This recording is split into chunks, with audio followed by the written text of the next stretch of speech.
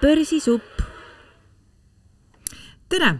Eetris on Õhtulehe majandusteemaline podcast Börsisupp. Mina olen saatejuht Helen Serka-Sanchez ja olen täna saatesse kutsunud kirjastaja ja kirjaniku Heli Künnapase. Tere!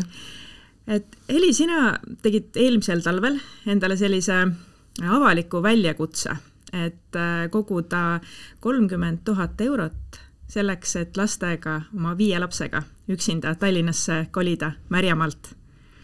Et see summa ju ei ole, see on ikka väga suur summa. Et kuidas üldse, miks selline summa ja et kuidas sa plaanisid selle summa kokku koguda? No see summa tuli sellest, et ma arvutasin hästi suure juurdehindlusega ja hästi suure sellise puhverruumiga kokku, et kui palju mul umbes poole aasta jooksul võiks Tallinnas 5 lapsega minna. Et see oli nagu sellised üürihinnad ja asjad kõik vaatasin ikka nii, et igal juhul välja tuleks. Ja see summa on tõesti suur ja ega 5 lapsega elamine ongi kallis, on ju, et 1 ja 2 isegi on kallis, aga 5 läheb veel rohkem raha. Ja see oli see, kust nagu see arvutus tuli ja ega nagu ma ei teadnud ise ka, kuidas ma selle kokku kavatsen saada, et see nagu see väljakutse mõte oligi, et leida erinevaid variante, kuidas seda raha koguda. Ja asja mõte oli nagu see, et leida lisaraha teenimise võimalusi, mitte siis nagu elada nii nagu siis varem edasi, et lisaraha teenimise võimalused olid nagu selle väljakutse põhine mõte. Aga kuidas täna on, kui sa täna vaatad, milliseks need hinnad on kujunenud, eks, et jaanuaris ilmselt see elukallidus ei olnud selline nagu praegu, et kas sa näed, et see 30 000 oleks olnud selline reaalne summa, mille eest elada pool aastat? Tegelikult ma arvestasin sinna päris korraliku puhvri, nii et praegu läheb, ma arvan, et isegi just poole vähem, et ma arvestasin suurema, et praegu see kulud on väiksemad. Aga kuidas siis oli? Kas septembriks oli see 30 000 koos? Ei olnud. Palju sa kokku suutsid koguda? Et see aeg, mis mul väljakutse aeg oli umbes pool aastat tegelikult, sest ma alustasin aasta algul või 9 kuud tuli. Nii et kui arvutada, siis 1 kuu kohta see on päris korralik summa, mis oleks pidanud teenima. Ja ma sain kokku umbes 7200 eurot selle väljakutse raames. Et seal lisaks muidugi tuli teenida need summad, siis, mis igapäevaselt ja nagu igakuiselt need tavalised kulud tulid katta. Et üks põhiline asi, mida ma nagu siis õppisin ka oligi, et ma natuke üle hindasin oma võimet, palju ma üksinda 5 lapse kasvatamise kõrvalt nagu suudan lisatööd veel teha. Et see oli selline. Ja loomulikult, mis mõjutas, oli sõja algus, sest nagu sa mainisid algul, ma tegutsen põhiliselt kirjastajana, mis tähendab seda, et raamatud on selline mugavustoode on ja sõja algusega see oli nagu, algul läks täiesti nulli raamatumüük ja nüüd on natukene taastunud, aga see ikka mõjutas väga-väga tugevalt ka minu sissetulekuid. Ja millest sa siis alustasid? Kuidas sa hakkasid otsima neid siis lisasissetulekuallikaid? No esimene asi, mida igaüks peab tegema, et kui sul on vaja raha teenida, sa pead aru saama, mida sa oskad. Et ongi teadmised, oskused paberile ja ma tegin ju avalikult, et loomulikult endal ka oleks sellist motivatsiooni rohkem ja sellist, et keegi kontrolliks ja nagu käiks siis järgi ja lükkaks või tõmbaks. Ja siis ma kirjutasin blogisse kõik avalikult üles, et mis on mu teadmised, oskused, et üks asi on see, et mis koolid ma olen läbi käinud, mis kursused, aga siis hakkadki mõtlema, et aga mida ma veel oskan. Et näiteks ajajuhtimine minu puhul üks asi, mis ma ise ju kasutan tohutult palju, aga siis ma sain aru, et ma võin ju teistele õpetada, on ju seda. Ja mingid sellised lihtsad asjad, mida sa ise nagu mõtled, et nagu ma teen igapäevaselt, aga et tegelikult kellegi jaoks on see asi, mille eest oleks nõus võib-olla raha maksma. Et minu puhul näiteks autojuhtimine on üks asi, et maal elades ma sõitsin umbes 4000 kilomeetrit kuus ja ma olen seda teinud nagu päris pika aja jooksul, ma olen autoga sõitnud pidevalt viimased üle 20 aasta on ja, ehk siis mõista, et näiteks autojuhtimine on oskus, mille eest sa võiksid mingil hetkel kuskilt raha teenida. Aga ise mõtled, ma sõidan ja ma oskan, et loomulikult, et kõik oskavad, aga tegelikult kõigil pole isegi autojuhi lube on ja. Et see mõtlemiskoht, et see autojuhtimine on üks näide, aga et mõelda läbi asjad, mida siis sinu jaoks on tavalised, aga kellegi jaoks on see, et ta peab maksma selle eest, et seda teenust või toodet kasutada. Kas mõni nendest lisasissetulekuallikatest on tänaseks ka sinu sellisesse tööellu jäänud, millega sa tegeled? minu jaoks on päris suureks sissetuleku osaks kasvanud koolituste tegemine. Et see oli nüüd asi, millega ma tükk aega nagu ei julgenud alustada, sest ma mõtlesin, et kõik oskavad paremini ja need, kes koolitavad, need on läbinud kõik, ma ei tea, mis koolitused ise ja kõik need põhjused on ju, et miks ma ei saa, ei oska, ei taha ja nii edasi. Ja siis juunikuu oli see, kus ma lõpuks läksin Kristi Saare juurde ja ütlesin, nii, nüüd ma ei tea, mis teha on ja et ole nii kena, et aita siis. Ja siis Kristi Saare oli see, kes ütles, et kuule, kirjutamine, kirjastamine, inimesed tahavad kirjutada raamatuid, tahavad neid välja anda. Mina mõtlesin, okei, 3 inimest Eestis tahtsid, ma olen neid ju õpetanud, on ju. Ja Kristi ütles, et ei, neid on veel. Ja siis ma paningi üles endal koolituse, kus ma 6 jooksul aitasin inimestel oma käsikirja valmis saada. Ja esimene koolitus tuli täis, ja siis oli veel huvilisi, nii et ma tegin suvel nagu iga kuu aja pikkust koolitust.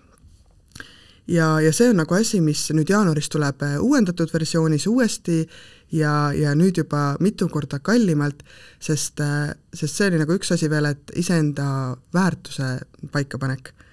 Et ma tegin seda koolitust küll, aga nüüd tuleb see hulga kallimalt, sellepärast, et ma sain aru, et see väärtus, mis ma inimestele pakun, on tõesti väärtuslik.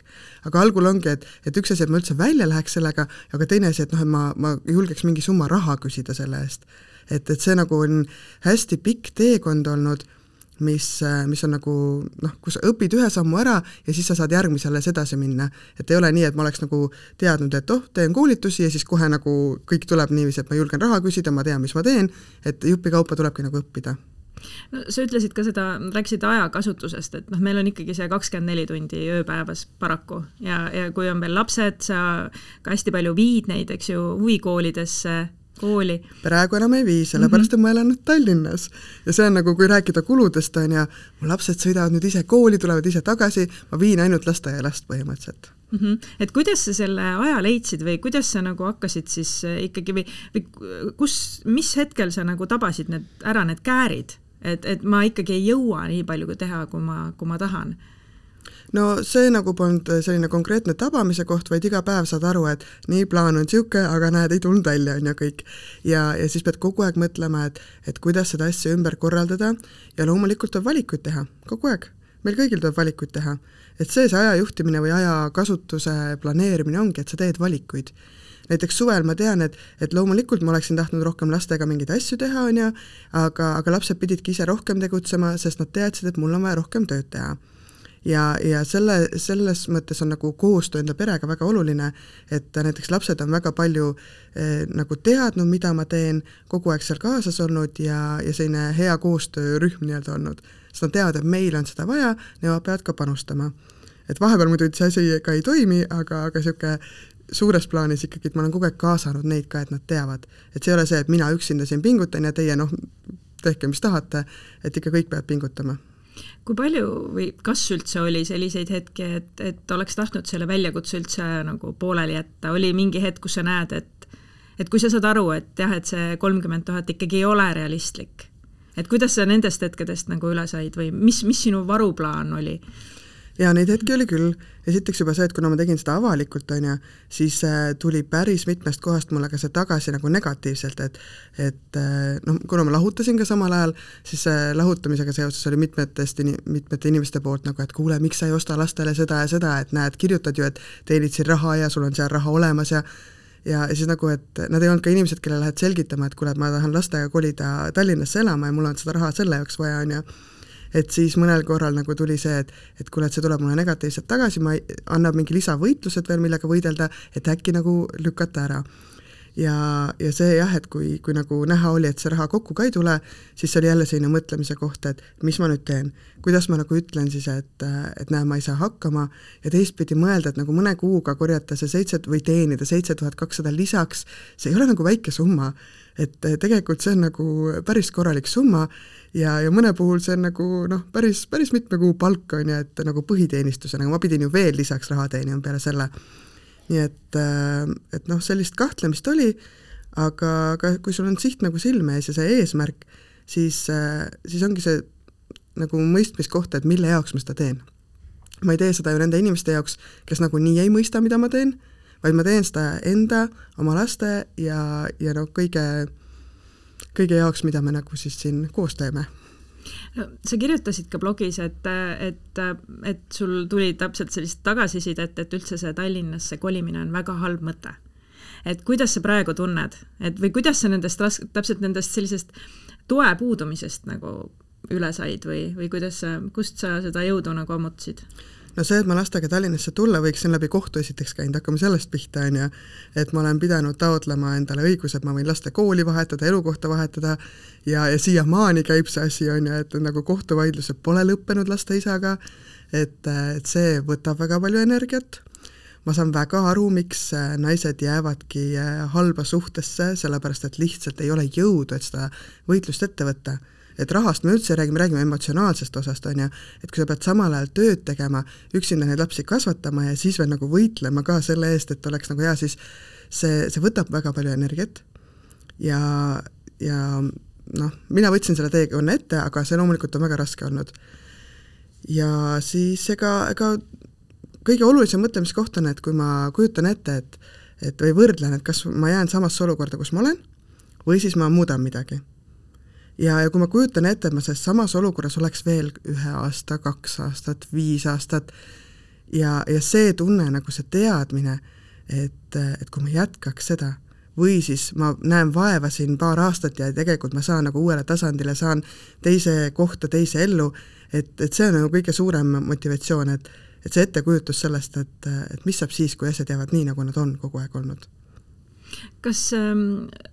Kuidas nagu on su elu nagu muutunud selle Tallinnasse kolimisega, et kas need head asjad, mis sa arvasid, et juhtub, et elu natukene läheb mugavamaks just kas või nende sõitude arvelt, kas see on juhtunud? Ja mis on veel need head asjad, mis Tallinnasse kolimine on toonud? Ja need on juhtunud, no esiteks see, et ma tunnen ennast turvaliselt, et ükstapuha palju mul on vaja maksta üüri eest või maksta siin mille iganes eest, et ükstapuha, et ma olen haigete lastega üksinda kodus nädalate kaupa, see on turvaline tunne, ma tunnen ennast hästi.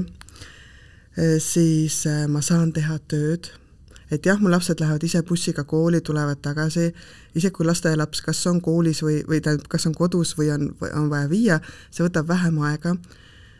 Kui mul on lapsed haiged, ma saan olla lapsed kodus, teised saavad kooli, et sama bussiliiklus, see on tohutu nagu kergendus, mis see bussiliiklus on meil andnud.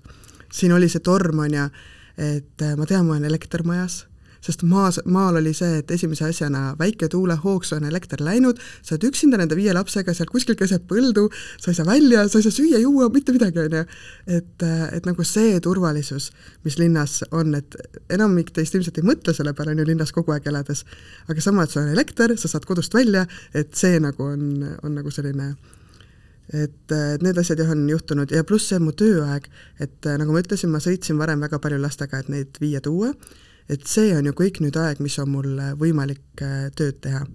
Ise kui ma ei tee nagu reaalselt kogu aeg nagu sellist otseselt tööd laua taga, siis ikkagi ma ei pea istuma autos, ma ei pea ootama kuskil, et ma saan nagu planeerida seda aega kasutada. Ja loomulikult see turvalisuse osa ka, et need tohutud tunnid autos, et jällegi, siin oli see torm, ma varem sõitsin iga ilmaga, nagu vahet polnud. Teed ei näe, aga sa pead koju minema või sa pead lapsega tundi minema ja veel tundi tuled kella peale, et noh, see kõik on see turvalisuse koht, et mis see on mulle juurde andnud. Kui sa mõtled nüüd kulude ja sissetulekute osas, et palju, mis sa näed, et palju sul näiteks maal kuu kulud olid ja täna Tallinnas? No hakkame sellest sõitmisest pihta, et see 4000 kilomeetrit autos ei ole enam minu kulu. Et nüüd, kui me käime ka mõned korrad maal, siis see on alla 1000 kilomeetri igatahes, mis tuleb, auto seisab tänava peal mitu nädalat ja ma ei tea, nagu ei pea kulutamagi sinna. Siis kui me räägime kommunaalarvetest, siis näiteks siin on mul elekter ja kõik kommunaalarved on umbes 1/3 sellest, mis mul oli maamajas elektriarve ainult. Ehk et seal on veel kallis elektripakett lõpuks, suured kulud nii et me ei saanud lõpuni välja aru, kuhu see elekter läks, aga igatahes, et see elektriarve juba oli nagu tohutult suur. Et loomulikult üüri ma maksan siin rohkem, aga muidu mingid toidukulud ja asjad, et ega neid ju ei ole vahet, kus sa elad, et ühed samad kulud ju. Nii et ma arvan, et maja üür on ainukene, mis on nagu suurem niiviisi, kui otseselt võrrelda, aga muidu pigem on mugavam ja odavam see elu. Aga nüüd, kui rääkida praegustest hindadest ja sellest tohutust hinnatõusust, et kuidas sa üksikemana hakkama saad? Et kuidas, mis sinu sellised majandamisnipid on? Ega minu nagu ainuke nipp vist ongi, et rohkem tööd teha. Et no mis, ma olen kogu aeg hoidnud ja kasutanud nagu asju mõistlikult, ma ei ole laristanud kunagi ja mul on lapsed sellised, kes söövad põhimõtteliselt kõiki asju ja ma ei ole nagu, nad ei oota mingit, ma ei tea, mis see eksklusiivne toit oleks, aga nad ei oota seda nagu iga päev ja nagu noh, ma olen kogu aeg mõistlikult kasutanud asju, nii et ma selles mõttes muutnud ei ole midagi. Oskad sa öelda, mis sul näiteks nädala toidueelarve on või kui palju sa nagu jälgid või oma menüüd nagu planeerid selle järgi? Ma olen vaadanud, et kuu jooksul kokku läheb umbes 1000 eurot meil toidu peale. Et see on selline kuu kokku, niiviisi nädala peale ma vaatan lihtsalt, ostan, mis on vaja, et ma nagu ei saa seda väga vähendada ja ma ei raiska, nii et niiviisi nagu üksika asjalikult ma ei ole hakanud vaatama, et nii, kuule, täna on veel 3 eurot on ja või homme veel 5 eurot, et nii ma ei ole vaadanud, siis ma lihtsalt nagu vaatan, et kogu aeg oleks kõik see mõistlik. Aga millised tarkused, ütleme, et on sul kuidagi sättisid oma elu või kulutusi natuke teistmoodi ka selle väljakutse ajal, et mis sa oled praegu näiteks mõtled, et et see oli küll väärt harjumus, mis kaasa võtta?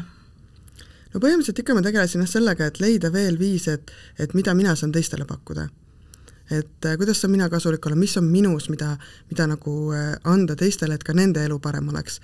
Ehk see sama, et leia, mis tooteid ja teenuseid sa saad nagu teistele pakkuda.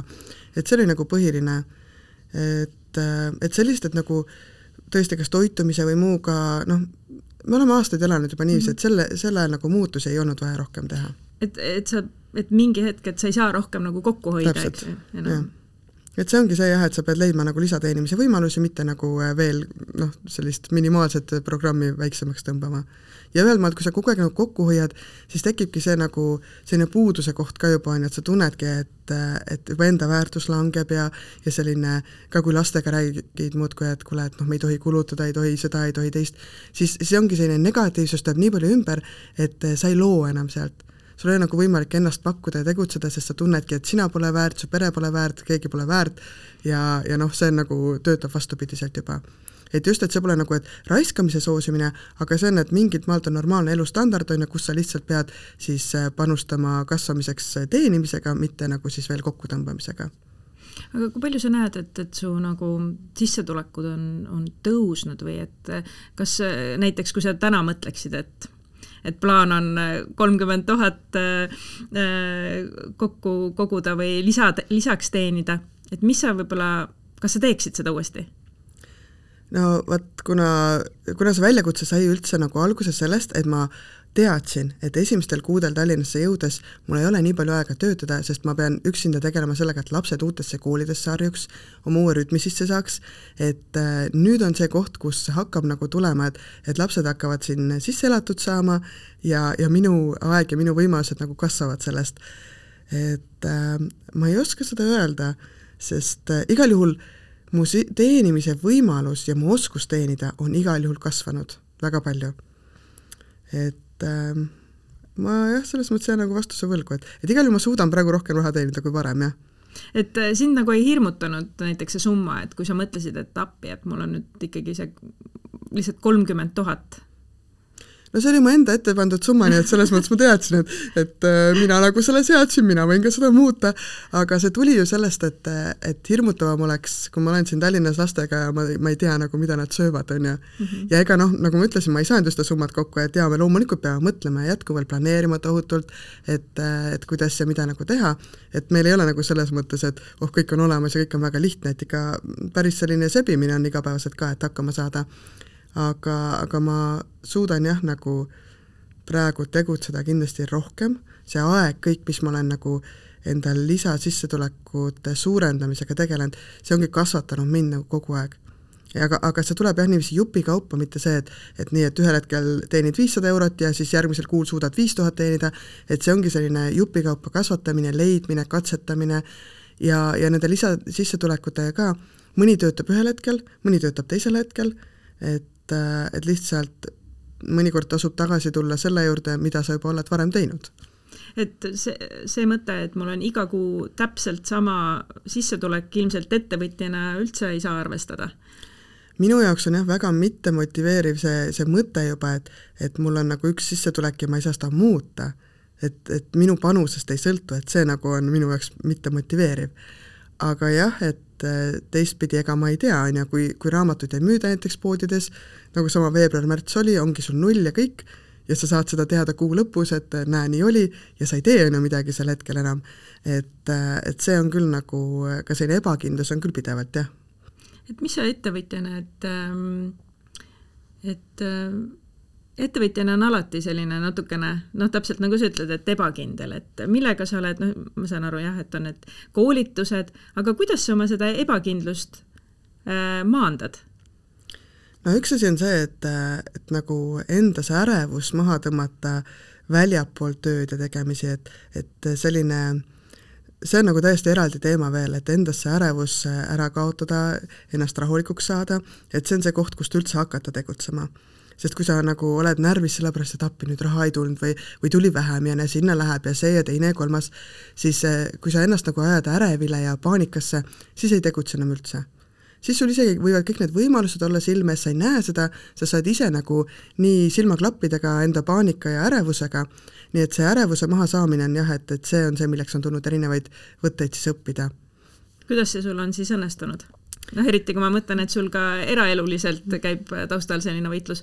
Ma siin läbin praegu ühte koolitust, kus ongi, et õpidki nagu enda sellist positiivset intelligentsust kasutama, et erinevad harjutused ja ma õpetan lastele ka neid, et need saavad hingamisharjutused ja selline kohaloleku harjutused, et sa oleks kohal selles hetkes ja nagu suudad keskenduda sellele, mida sa siis teed praegu. Väga põnev. Mis see mõni selline harjutus oleks? Tahad sa jagada mõnda? No näiteks õhtul magama jäädes lastele ütlen, et kuula enda hingamist. Et kuuladki, lihtsalt kuulad hingamist, ei lase ühtki muud mõtet juurde, vaid kuulad enda hingamist. Et sisse välja või paned käe kõhu peale ja tunnetad enda hingamist, on ja. Et see on selline hästi lihtne asi. Nii, aga käes on ka jõuluaeg. Et nüüd nädala lõpus on pühad. Kuidas jõuludeks ettevalmistamine on, et see paraku ikkagi on üsna nagu kulukas aeg, et selline kingijootus ja laud tuleb rikkalikumalt katta, et kuidas sa selleks valmistunud oled? No hetkel mul on sel teemal on mul küll ärevus sees, sellepärast et ma ei tea, kas mul on koolis lastel kõik asjad, kas nad on õiges kohas, sest praegu on see koolides aru saada, et kus on mis üritus ja mingi raha kuskile maksta, et ma oma arust olen mingi 10-15 asja juba ära makstud ja ikkagi ma ei tea, nagu, et mingi õpetaja kingitus või mingi asi tuleb, et kuule, siia meil 2 eurot vaja või siia 5, et see järje nagu saamine, et kuhu mida tuleb tasuda või kes mida veel teeb. Et nagu kuna koolid ka on võõrad, ma ei tunne inimesi, et siis nagu see on keerulisem. Varem ma teadsin, et kui midagi ära unustad, keegi ikka sulle ütleb, on ju, aga see nagu saab siin paari päevaga läbi ja koolidega saab nagu kõik. Siis jõulud meil on traditsioonilised, et me oleme minu vanemate juures, kõik pere on seal koos ja mul on nagu ema väga hea kokk ja siis ma selle pärast üldse ei muretse, et ma lähen sinna kohale, on ju, et nagu selline söögi tegemine pole nagu minu teema kunagi väga olnud, et see osa nagu on paigas. Aga kingituste suhtes, et ilmselt pigem ikka minu lapsed saavad ka sellised elamusi ja selliseid kingitusi või praktilisi asju, no näiteks riideid ja et nagu sellist väga mõtetul ninni-nänni kokkuajamist ja et peab olema hunnik kingitusi, seda võib-olla väiksena oli, kui lapsed väga väiksed olid, aga viimastel aastatel ikka ei ole olnud, et pigem sellised praktilised asjad, mida muidu ka ostaks, aga võib-olla nagu natukene selliselt luksuslikumas versioonis võib-olla, aga jah, mitte sellist raiskamist, seda mitte. Pigem jah koos oldud aeg ja selline koos tehtud asjad. On sul mingisugused need koos oldud aeg, et oled sa mõelnud mingi konkreetsele sündmusele, mis te koos nagu naudite või see on lihtsalt selline mõnus jõulu nautimine või lihtsalt nüüd on ju ka vaheaeg tulemas? No meie koos tegemised on ikka see, kas teatrisse, kontserdile, midagi sellist toredat tegema või lapsed tahtsid batuudikeskusse minna ja selliseid nagu, et sellised asju, kus lastel ka lõbus on. Ja loomulikult ilma rahata asjad on see, et me käime looduses hästi palju lastega, et see on see, mida ma nagu püüan järjepidevalt teha ja tihtilugu see on nagu hulga lõbusam kui mingisugune raha eest üritus kusagil. Aga kas lastel on just lastel on tihti võib-olla see, et selline võrdlus teistega, et näed, et tema sai ja miks mina ei saa ja kas sul on selliseid vestluseid ka kodus? Mul ei ole väga palju ja mulle tundub, et mu lapsed nagu osast asju mulle ei räägi, aga samas, et see ongi see, et nad on kogu aeg olnud selles koos, nad teavad, et kui me tahame linnas elada, mida on vaja nagu selleks teha ja me ei saagi osta kõiki asju, mis nagu pole vajalikud. Neil on olemas asjad, mis vaja on ja me oleme rääkinud need asjad läbi ja nad saavad ka igasugu nii-öelda mittevajalikke asju aeg-ajalt, aga just see on see mõtlemiskoht, et kui lapsed nagu on kaasatud ja nad mõistavad, et nagu just, et mida on vaja, mida ei ole vaja, et see ei tähenda seda, ma paneks lastele kohustuse, et kuule, et meil on vaja maja üür maksta, et nüüd me ühtki muud kulutust ei tee, et saage nüüd kõik aru, et see ei ole nagu see, et lastel on ikka laste kohustused ja täiskasvanul on täiskasvanu vastutus. Aga just, et see rääkimine, et rahast räägitakse lastega varem, mitte siis, kui nad saavad 18 või esimene palk tuleb, on ju. Et lastega rahast rääkimine on see, mis nagu sellised asjad tasandab või siis hoiab mõistlikul tasandil need vestlused. Aga kui see maalt linna kolimine ikkagi oli ka ilmselt laste jaoks selline päris suur muutus? Ja, kuidas sa neile nagu selgitasid või kuidas nemad sellest nagu on aru saanud, et tuleb uus kool ja uued sõbrad ja uus elu? No vanemate 3 lapsega oli lihtne, sellepärast, et esiteks kõige vanem õppis nüüd 2 aastat juba Tallinnas muusikakoolis, temaga ma sõitsin ja viimasel õppeaastal käisid 3 vanemat last niiviisi, et igaüks käis vähemalt 1 korra nädalas Tallinnas, et pilli õpivad, siis nad õpivad muubas pillimängu. Ehk siis me tulime nagu teadlikult niiviisi, et nad teadsid, et mujal nad seda teha ei saa. Nad tulid kooli, mida mujal ei ole. Nad õpivad sellel tasemel pilli, mida mujal ei saa õppida Eestis, on ja. Ehk siis see oli kõik nendega läbi räägitud. Et näiteks kui kohtunik ka ju andis selle õiguse, et ma saan nendega tulla, siis kohtunik ka ju rääkis lastega, et nad on kõik juba nii vanad, 3 suuremad siis, et neil on otsustusõigus ka ise ja öeldagi, et mis nad nagu teha tahavad. 4. laps, tema tuli teiste järgi, tema tuli teise kooli, temaga oli kõige keerulisem, sellepärast, et tema teadis, et tema tuli teiste järgi ja tema ei tulnud enda pärast, aga temaga oleme me ka nüüd need teemad nende kuude jooksul läbi käinud ja tundub, et nagu tema puhul ka hakkavad asjad siin stabiilseks muutuma. Ja lasteaialaps temal vahet polnud, et tema sai oma sama nimega rühma, kus ta enne käis ja temal nagu on hästi vahvad õpetajad ja leidis kohe rühmast kaaslased, nii et temaga oli kõige lihtsam.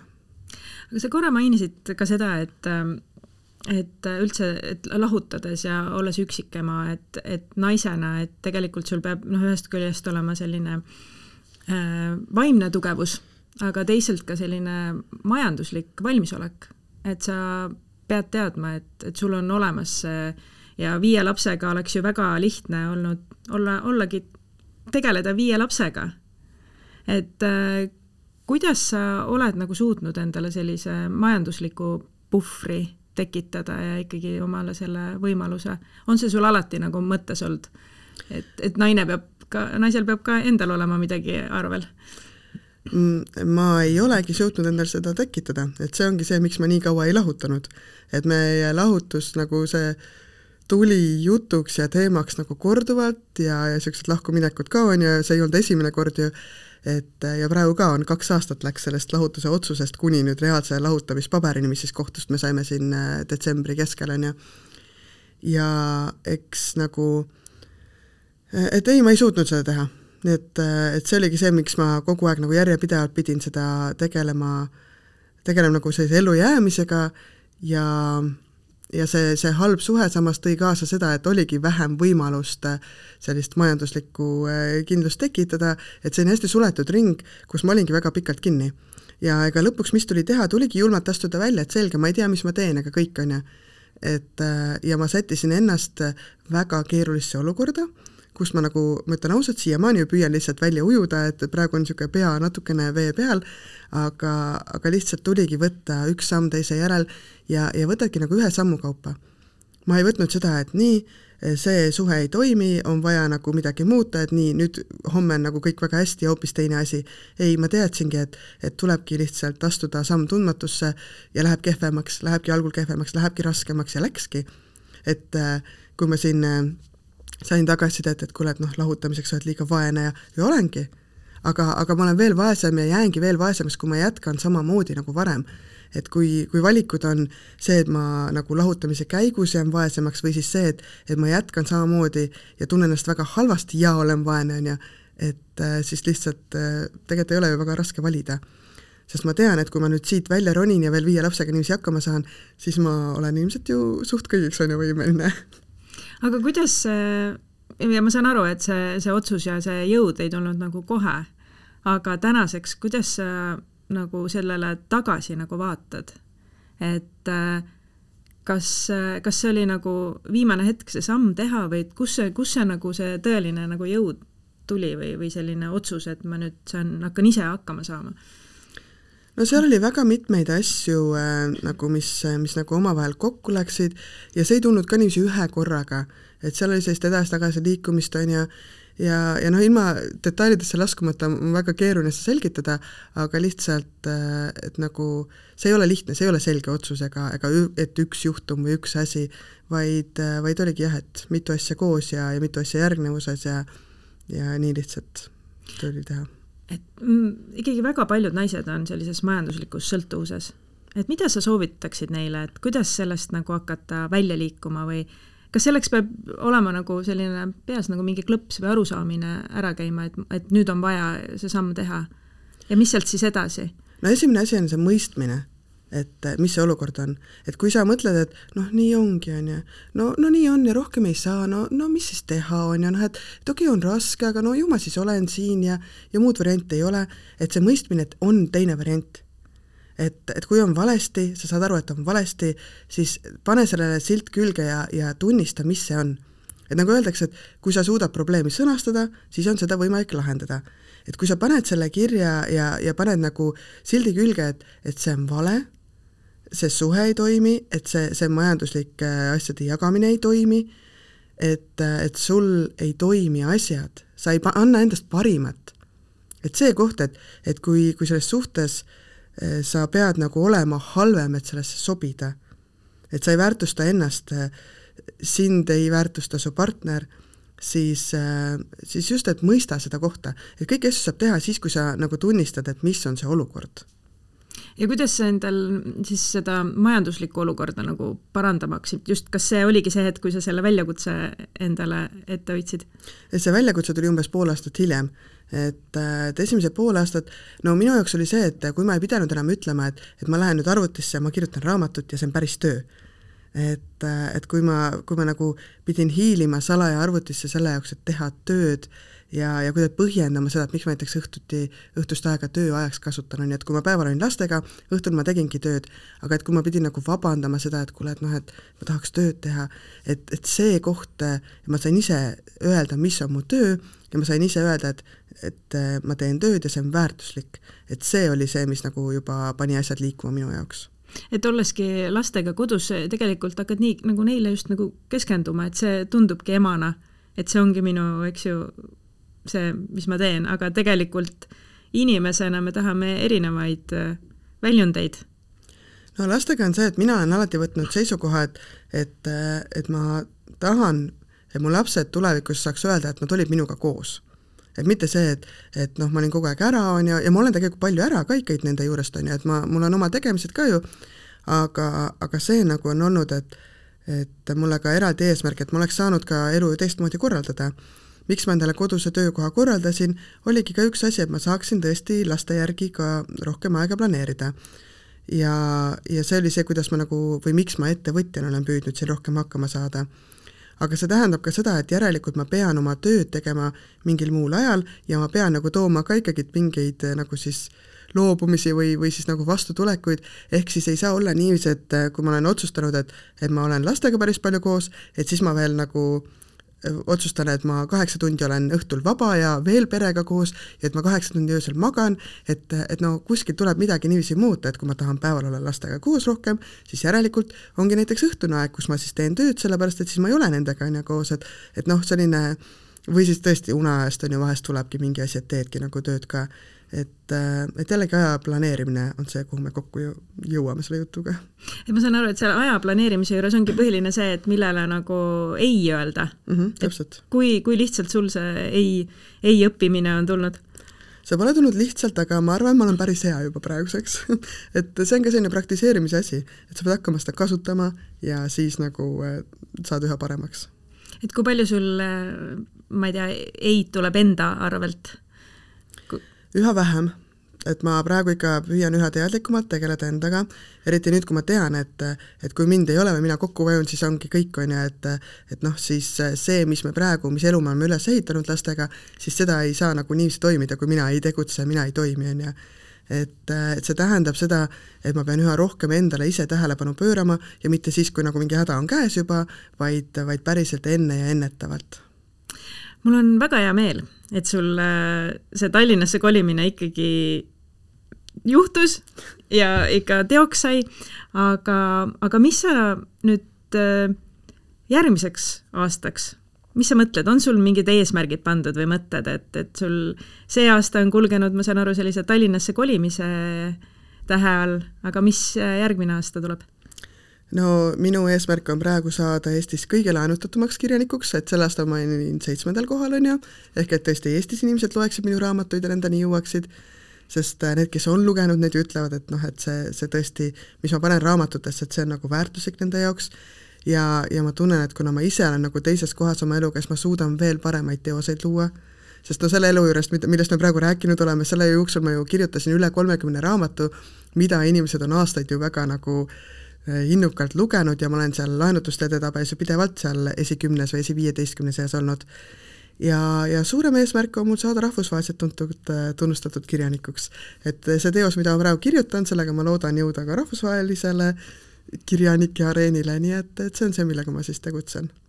Ja no loomulikult sooviks ka koolitajana rohkem nagu tegutseda, et anda edasi ja seda, mida mul siis on öelda ja anda, kuna ma lihtsalt näen, et see on kasulik inimeste jaoks.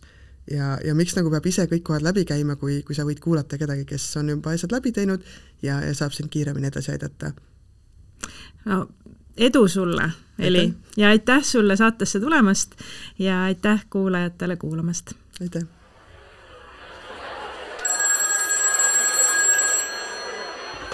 Börsisupp